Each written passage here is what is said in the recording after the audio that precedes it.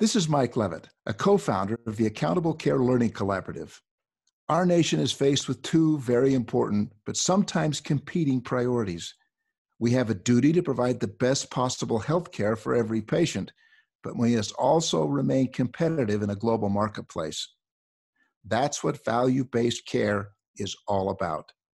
Our challenge is to create a uniquely American system of healthcare. Truly, we're in a race to make value work.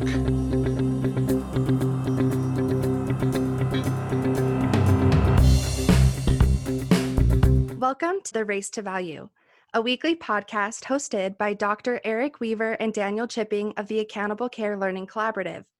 The ACLC is a nonprofit organization focused on accelerating industry readiness for success in value.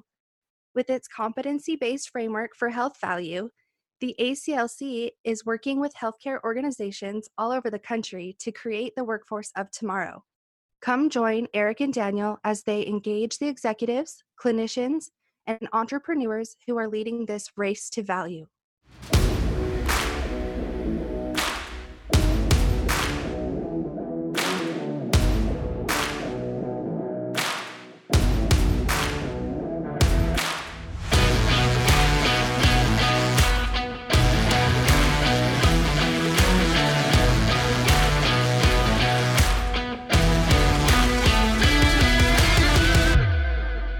Race to Value listeners, this week we have a bonus episode to discuss with subject matter expert Dr. Tom Davis about the new direct contracting model.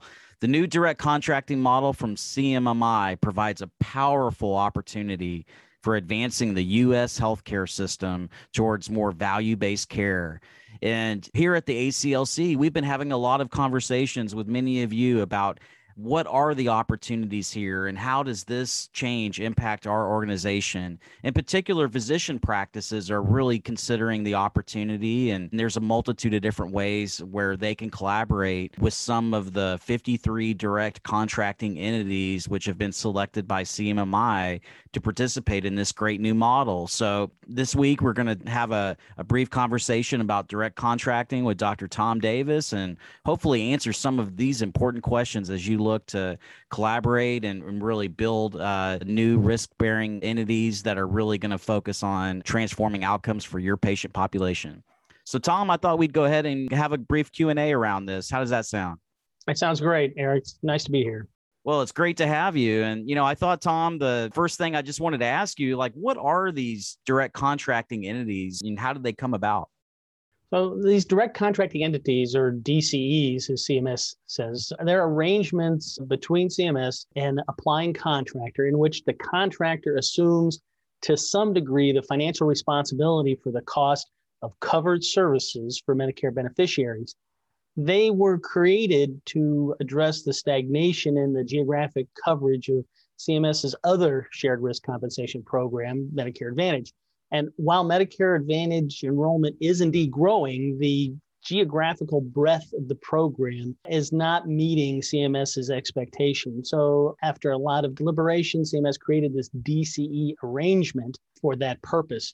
Now, there's a spectrum of risk assumption arrangements through these direct contracting entities. And with the change of administration, CMS actually suspended processing most new applications into the program.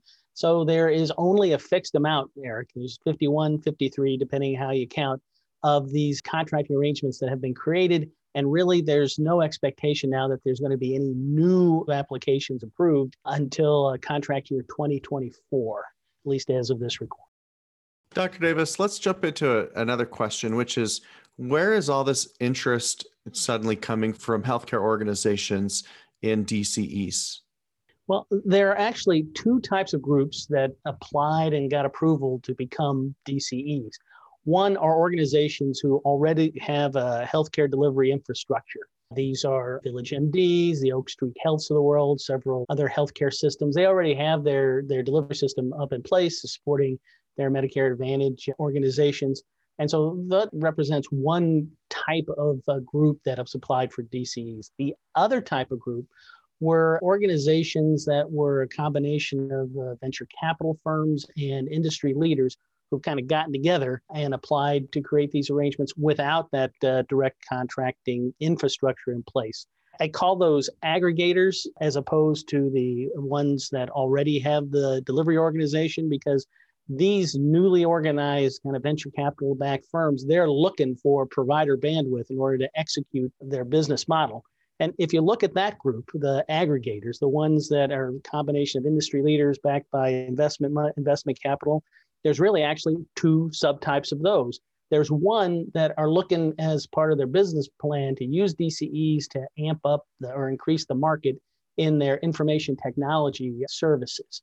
Analytics is a huge part of trying to be successful under these programs. And basically what they're doing is they're trying to expand the market for their services. And that's kind of one subtype of this investor type of DCE arrangement. The other type are the folks that are run by industry experts, and they're looking to use the arrangement purely to create networks where they can generate revenue exclusively through care delivery. And both of these subtypes are right now out looking for the best practices and the best health systems that fit with their goals underneath these DCE arrangements. And that is why most of the listeners here, I'm certain, have gotten at least an email, if not an outreach call from somebody cold calling them saying, hey, we have a DCE contract. Are you interested in engaging with us? And most times the response is, what? What's a DCE contract? Why are you calling me? Leave me alone. And that's one of the reasons why we're having this discussion today, to inform people about what this opportunity is, because it's incredible. Well, Dr. Davis, you mentioned how a lot of groups that are experienced in Medicare Advantage risk and taking global capitation in senior lives type models, they're going to be positioned for success. And there's other groups, though, that may be less advanced on the continuum, and they are being approached by some of these aggregators around opportunities to advance and collaborate in these new models. I wanted to ask you, what are the potential benefits to organizations that are considering getting into direct contracting? Well, it used to be that becoming a value-based care organization was a long journey. After experimenting with different pathways, about 10 or 12 years ago, the government came up with starting folks kind of on a basic shared savings, vanilla accountable care arrangement, and then creating additional steps where that organization could slowly increase their share of the shared savings and then begin to accept some downside financial responsibility for their performance, all the way to Medicare Advantage, where you could potentially accept 100% of the financial impact, good and bad, of your care decisions. And that was a slog. Usually it takes 3, 5, 7 years in order to make that journey. And most organizations dropped out. With these direct contracting entities, really that has really accelerated that journey. So the organization that has a DCE, we'll just call it ACME, just in general. If ACME is this organization has a DCE, they now have an arrangement with CMS in which the DCE itself is fully responsible for the financial care costs of the beneficiaries that are going to be attributed to it. So this organization now is looking around, and it has a very, very broad set of opportunities in order to execute that charge from CMS. So if you are an organization that's just getting started with value-based care and you're looking at a simple shared savings arrangement, you can get a shared savings arrangement through these DCEs at far more favorable terms than you could ever get it through CMS. And you see similar experiences all the way up the value chain. Now, every one of these DCEs has its own set of rules that it's willing to work by and set of relationships that it's willing to engage in, but they are all highly motivated to begin to aggregate providers under their umbrella. And so most are very willing to be very flexible and create gain sharing or risk sharing relationships that play to the specific organization strength. They are far less hamstrung by the strict rules than CMS is, because their charge from CMS is simply under their engagement is to cover the costs of their beneficiaries. The nice part about this for these, especially the private organizations, is when you as a private practitioner sell your organization to someone else, it's not worth very much because you're the company. You might get some hand waving for some goodwill and some hard assets, but really it's only a fraction of what you brought in on any given year. once you start generating value-based care revenue on a recurrent basis, it actually gets categorized by the practice evaluators as annual recurring revenue. And if you were to buy a grocery store or gas station, the person that was going to appraise it would look at how much it made each year and then appraise it at approximately a multiple of that, 5, 7, 9, depending on the situation.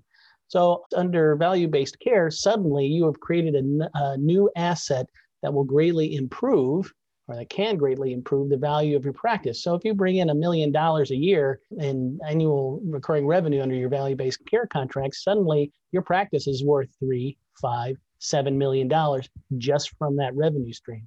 And for those in private practice, it's an enormous benefit. And that's one of the things that happened to us in my practice when we got into value-based care very early. And that's one of the reasons why the valuation that we were able to merge for was so high. It was simply because part of our valuation was a multiple of our value-based care contract revenue. That happens. That's just the way practices are valued. And engaging with DCEs allows you to kind of have a shortcut to that ownership model in which the clinician takes ownership, takes responsibility in some fashion to some degree of a panel of patients.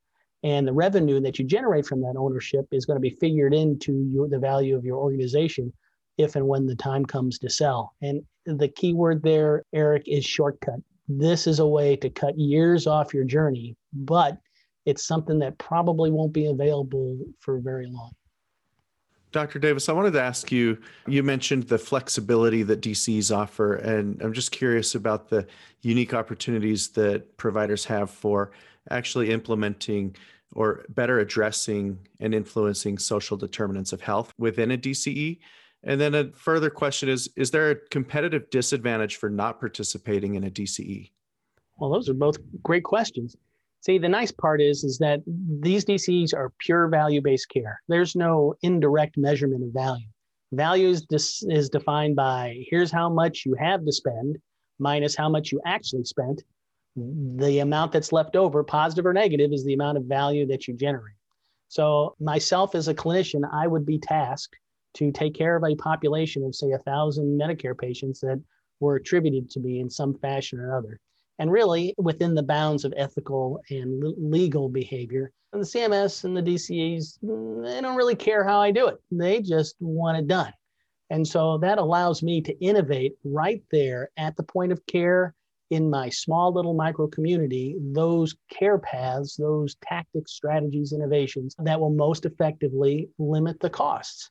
And that kind of sense of autonomy and the ability to master your environment and your sense of mission, I personally experienced when I started doing this at the very beginning of the program 30 years ago, is incredibly powerful and very, very satisfying. And that's really the biggest benefit of these value-based care programs is they're going to keep clinicians in the game for a lot longer time.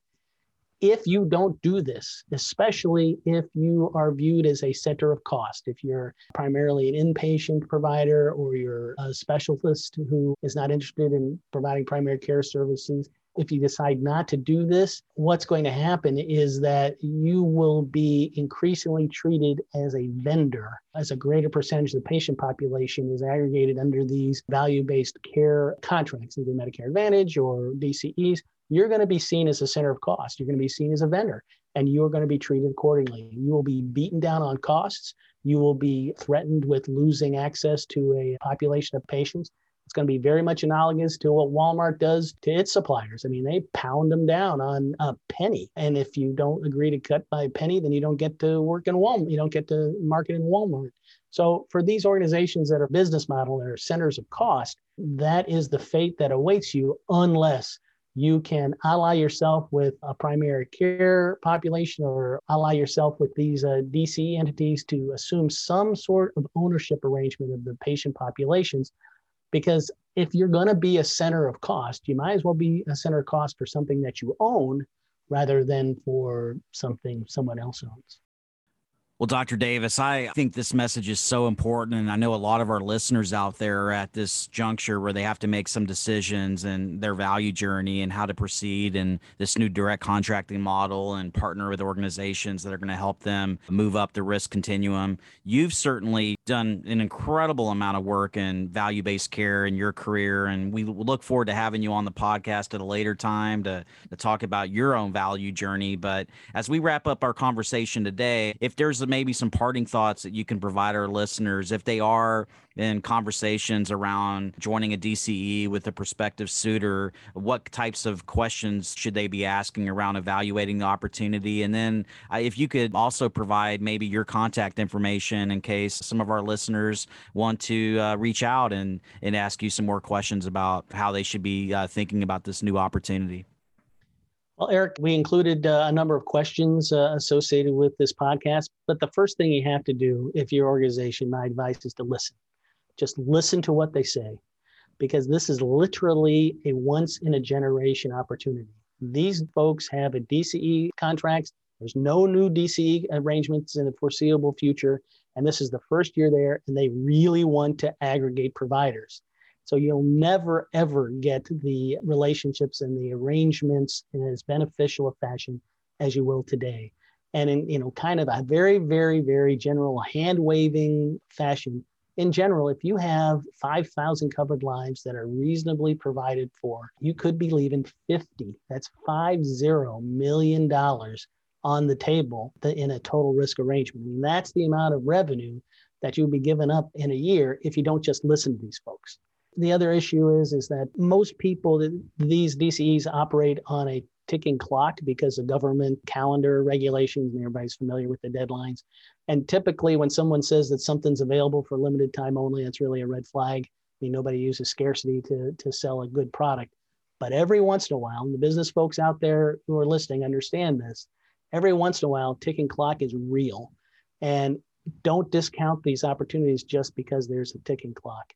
And to the clinicians out there, just remember, as you make these arrangements, if you make them through your IPA or through a ACO or through an outside organization, the more layers there are between you and the DCE, the less revenue there's going to be for you to take home. That's unfortunate for two reasons. One, as the clinician, you're the one generating the value. So you should be the first person on the list in order to get revenue. But the second thing is that the less incentivized you are as a clinician to do what needs to be done, then the less well you're going to do it and the less revenue the whole thing is going to generate. These DCEs are a rare opportunity for you to contract directly with them without having to worry about the size of your practice, the size of your footprint. This is just a very rare opportunity. So when they reach out to you, just listen to what they have to say. I have no dog in this hunt other than having practiced as a family physician for 18 years under my own total risk contracting arrangements. My partners and I created our own health system, which we subsequently sold for more money than a family practitioner should ever have. My mission here is to evangelize for this model, because those 18 years practicing as a small town family doctor enriched me in ways that I never thought possible. It was everything I wanted to be as a family physician, and I looked forward every morning to getting into work because it was just wonderful. And seeing what's going on out there in the workforce now, my personal mission going forward is to help folks enjoy that same level of satisfaction. So you can connect with me at tomdavisconsulting.com. I provide advisory services, mentorship services, expertise under value-based care. I can be your own personal value officer. But if you take nothing else from this talk today, it's just to, when they come talking to you, listen to what they have to say. And if it sounds good, don't be afraid to move, because sometimes the situation dictates it. Well, Dr. Tom Davis, you're doing great work in evangelizing the importance of value-based healthcare. Thank you so much for joining us for this very special episode of The Race to Value. Thank you, Eric.